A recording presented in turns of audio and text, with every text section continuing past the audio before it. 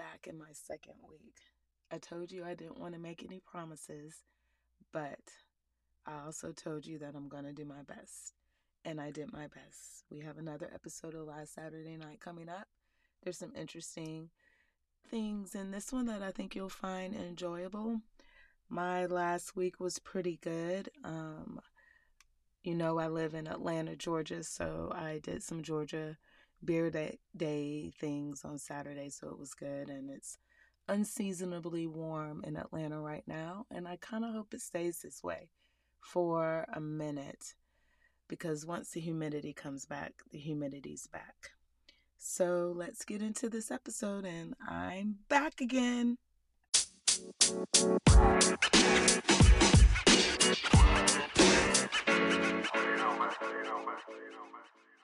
This episode is based off the March 26th and April 9th, 1977 episodes of Saturday Night Live. The host of the episodes was Jack Burns and Julian Bond. And I'm going to give you a little bit of info about each one of them. Jack Burns was a comedian, an actor, a voice actor, a writer, and a producer. He is best known for being the Barney Fife deputy replacement on the Andy Griffin Show in 1965, and apparently no one liked him on that. The audience did not take to him, so he didn't last long. So by the 70s, he had begun working behind the camera as a writer and a producer on the Muppet Show and Hee Haw. And he passed away in January of 2020. He was 86 years old when he passed away. He was pretty good on the show. It's interesting when I'm not too familiar with who the hosts are because, they've already hit their prime by that time. And usually by the time I know who they may be, they've started doing something else. But he was okay. He held up with the rest of the guys. The next host for the April episode was Julian Bond. He was an American social activist, civil rights movement. He worked as a representative in Georgia and as a state senator and heavily involved in the civil rights movement. And I actually enjoyed him. But as usual, I've seen whenever Saturday Night Live has someone who's in the civil rights movement, whether black or white, they tend to do all the sketches about race. So that is what occurred on his episode. Some of it was good, most of it wasn't, at least in 2023 standards or my standards, but I'll let you know. You can tell me what you think. For the first thing I'm going to talk about is the Nixon interviews. This was the week that the first one premiered. It premiered on March 23rd, 1977. And if you don't know, the Nixon interviews, they were a series of conversations between David Frost, he's a British journalist, and of course, Richard Nixon, who resigned from office. And they were recorded and broadcast on television and radio in 4 programs in 1977. These interviews also became a play in 2006 called Frost Nixon, and then a movie in 2008 also called Frost Nixon. Nixon's staff thought this would be an opportunity for him to restore his reputation with the public. He's been 2 years out of office after resigning from office because of the Watergate scandal. And they felt that, if he explained himself, the public might, understand why he did what he did. He was paid $600,000 at the time, which translates into about $2.7 million now. And he was going to get 20% of the profits off of this. Other news stations wanted to do interviews with him, but they were not willing to pay him. So this is how David Frost got him to do it. The interviews, from what I've read, he is justifying what he did. He famously believes that the president doing anything automatically makes it legal, which is not true. And so I also want to correlate this with Trump because this is how they think. They think for whatever reason, being president gives you absolute power. I don't understand that. And if you read anything, you would know that. They would know the president does not have absolute power, but I digress. Um, the interviews to this day, the premiere episode, it drew 45 million viewers, and it is the largest television audience for a political interview in history. And it's a record that still stands today. So if you hear Trump talking about the most people ever saw him, that's not true. Richard Nixon still holds that. And he Nixon still, his famous quote was, when the president does it, that means that it is not illegal by definition. So if you've heard that quote, that's who said it. The aftermath of this actually did not go in the way they thought. They thought they did a Gallup poll, and apparently 69% of the public still thought that Nixon was trying to cover up. 72% still thought he was guilty of obstruction of justice, and 75% thought he deserved no further role in public life. And I say that to say, fast forward to January 6th and how the public views what happened there that was so clearly shown on television all day in real time.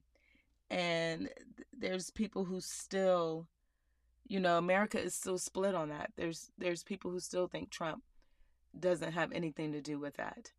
And I just, where did the Republican Party go? Because these were Republicans still not believing Richard Nixon, and that was Watergate. And I to this day, I still don't think people really understand what happened. But when January 6th happened, you saw it with your own eyes on television, or you were there, and you still don't think it happened, or Trump wasn't responsible. But anyway, this is where Frost Nixon's come from, and you should look it up. They have the transcripts online if you want to be more detailed, because apparently David Frost was known for being kind of a softball interviewer, but apparently he wasn't in these interviews. So he really went after Nixon to try to understand him. So it's worth the read. Now we're going to talk about something that I didn't know, but makes perfect sense that it was formed. The United States had a United States House of Representatives Select Committee on Assassinations. They decided to investigate the assassinations of JFK and Martin Luther King in 1976. The entire investigation wasn't completed until 1978. And I'll tell you what the final report is now, because I'm pretty sure Saturday Night Live and the 1978 season will probably discuss it, but we'll talk about it now. But first, the commission was formed after the Warren Commission that happened in the 60s. They said that, Oswald was the lone shooter and Jack Ruby was the lone shooter for MLK. And 87% of the people at that time believed that. But then 1975 rolls around and the Zapruder film is released. If you've watched the movie JFK, if you've seen anything about his assassination, you know what the Zapruder film is. And that's when the public started believing in conspiracies and the government was involved, and documents started becoming unclassified. So the House of Representatives felt that they needed to do a deep dive into how and why these two men were assassinated. and if the government was going to be behind it. So you have the government investigating two murders to see if the government was involved. Okay, make it make sense. But anyway, so it went through. There were three men were over it at a time. It kind of had a lot of upheaval. We've seen that now, so you can understand what happens. You get egos. You get people who don't want to know the truth. The CIA director that was part of the Warren Commission, he was even part of this group. So again, how can we really get the truth if you still have some of the same characters in both commissions? It doesn't make sense. But and I wonder if that would have even happened now, because I just feel like that would have been such an uproar and Twitter would have been in shambles. But when has the government fully listened to us anyway? But the general conclusions, to no one's surprise, was that after various investigations, the U.S. government was not involved in a conspiracy in each of these cases. In the King assassination, they concluded that he was killed from one rifle shot from James Earl Ray. And they're like, there's a likelihood that it was a result of a conspiracy, but the U.S. government was not involved. They're saying it was more likely between Ray and his brothers. U.S. government, no involvement. And the conclusions they reached from the Kennedy assassination was that Lee Harvey Oswald did fire 3 shots at Kennedy. The third shot he fired killed the president. There is scientific acoustical evidence that establishes a probability that at least 2 gunmen fired at the president. Other scientific evidence says it doesn't. So again, but what do we do know? The government was not involved. The committee believes that Kennedy might have been assassinated as a result of a conspiracy, but the Soviet government wasn't involved, the Cuban government wasn't involved, and the United States government was not involved. They even named 3 organizations: the Secret Service, the FBI, and the CIA were not involved in the assassination of Kennedy. Now, mind you, the head of the CIA, that was the head of the CIA when Kennedy died, was also on this committee. So, I mean, what can you trust? And that's been the criticisms of this entire assassination committee, that how the government can't investigate itself. So we're going to talk about Renee Richards. She was an American ophthalmologist and a former tennis player. She played on a professional circuit in the 70s, and she became known following male to female sexual assignment surgery when she fought to compete as a woman in the 1976 U.S. Open. The United States Tennis Association started genetic screening for female players that year, and she challenged that policy, and the New York Supreme Court ruled in her favor, and that was a landmark case for transgender rights. And she was one of the first professional athletes to identify as transgender, and she became a spokesperson for transgender people in sports.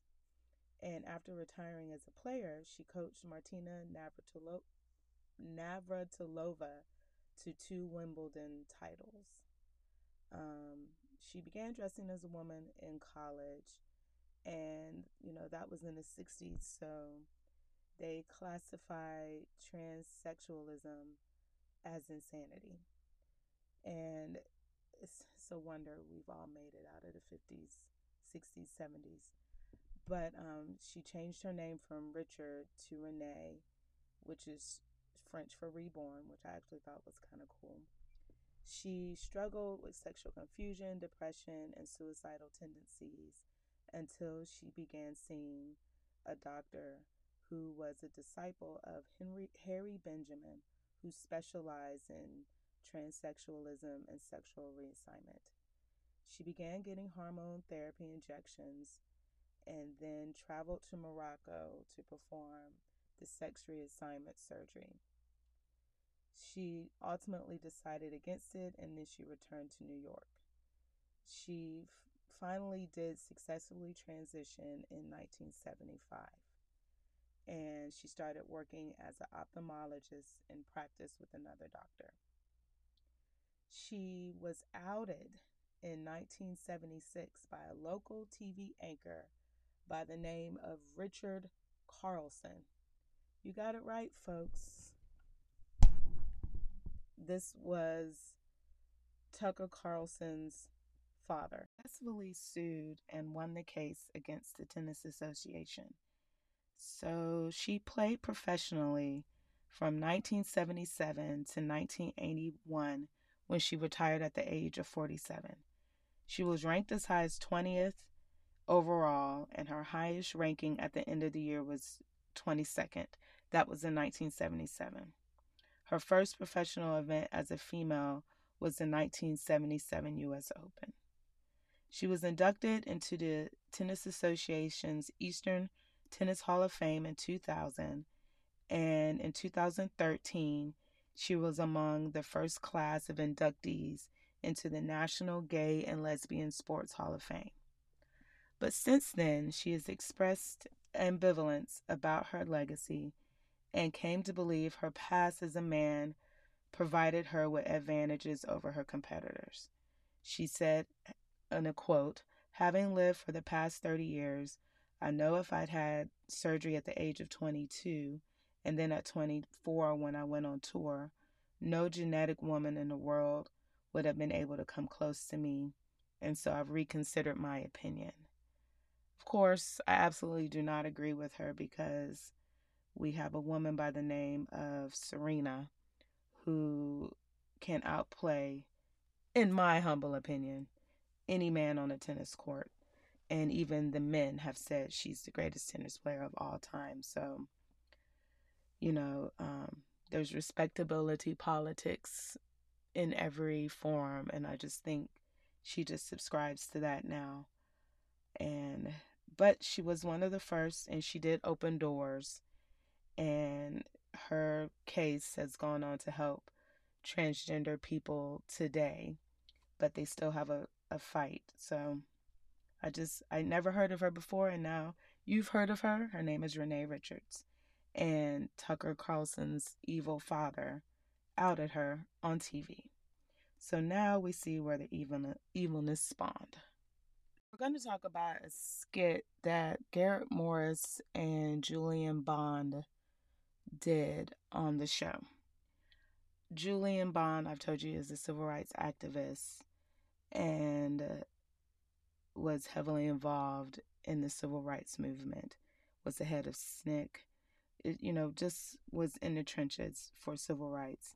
And Garrett Morris, as you know by now, is the only black member on Saturday Night Live right now. But they did a mock interview where Garrett Morris was asking about test scores and why black people at that time were scoring lower in standardized tests than white people. And Julian Bond says, well, we all know light-skinned blacks are smarter than dark-skinned blacks. I absolutely cringed when he said that. And this was 1977, but I still cringed.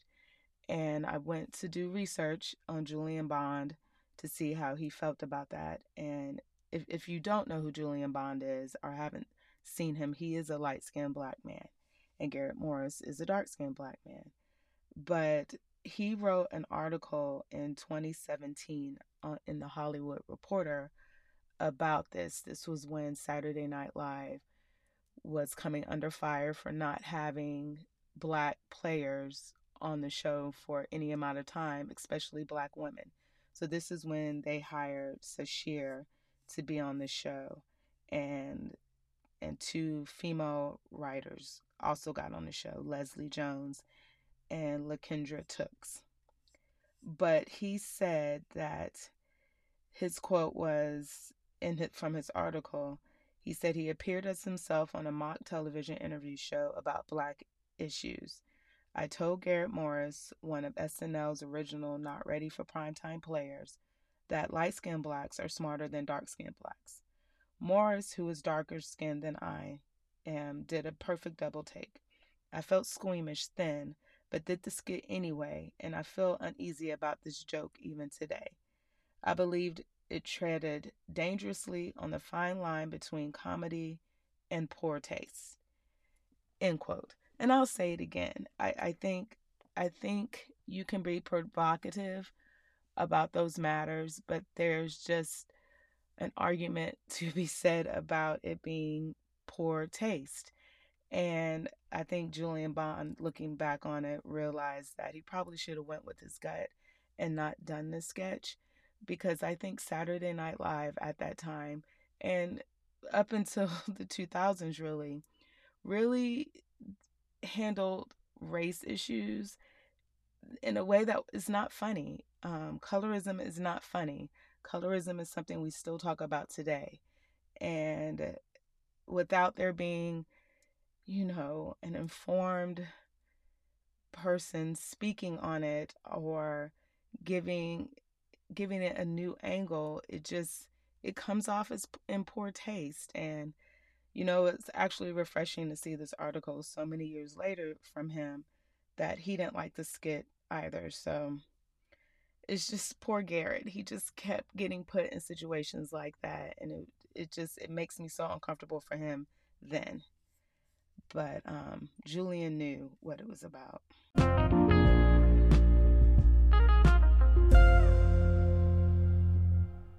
It's funny how this episode also talks about the Oscars, and the Oscars are happening in 2023, this upcoming Sunday. So the Oscars were held on that Monday, March 28th in 1977. And just a few little things about it. We had our first woman nominated for Best Director for Seven Beauties. Her name was Lena Wertmuller. I'm sure I messed that up. And Barbra Streisand won for the song Evergreen for Best Original Song. And she was the first woman to be honored in that category. And she's the only person to have won for both acting and songwriting. It was following her Best Actress win for Funny Girl. They were held directly opposite the NCAA championship basketball game, which is interesting. And just a few winners of that year: Rocky won Best Picture. The director of Rocky, John Avildsen, won. Faye Dunaway won for Best Actress for Network.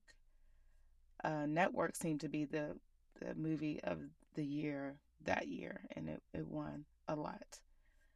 So we have this upcoming one, and this was also the Oscars where Muhammad Ali and Sylvester Stallone play fought.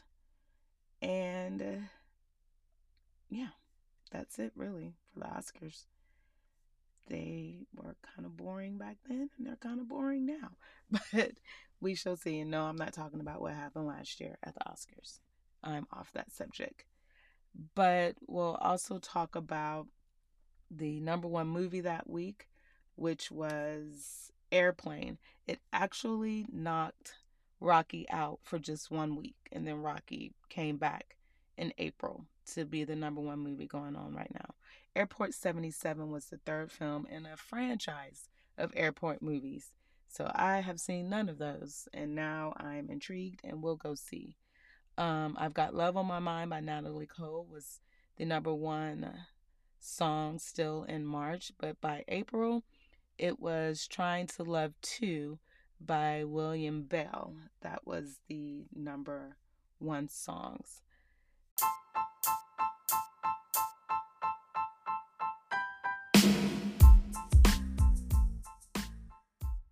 End of this episode, and I hope you enjoyed it. I enjoyed learning some things, and I hope you did too. Please comment, let me know if there's anything else you'd like to know, or comment on the topics I talked about today. Please subscribe. Please follow me at last.saturdaynight on IG and TikTok for some more fun little things I do. And I hope to be back to you next week. No promises, but we're going to keep this train going. I hope you enjoyed it. And I want you to have a good day and a pleasant week.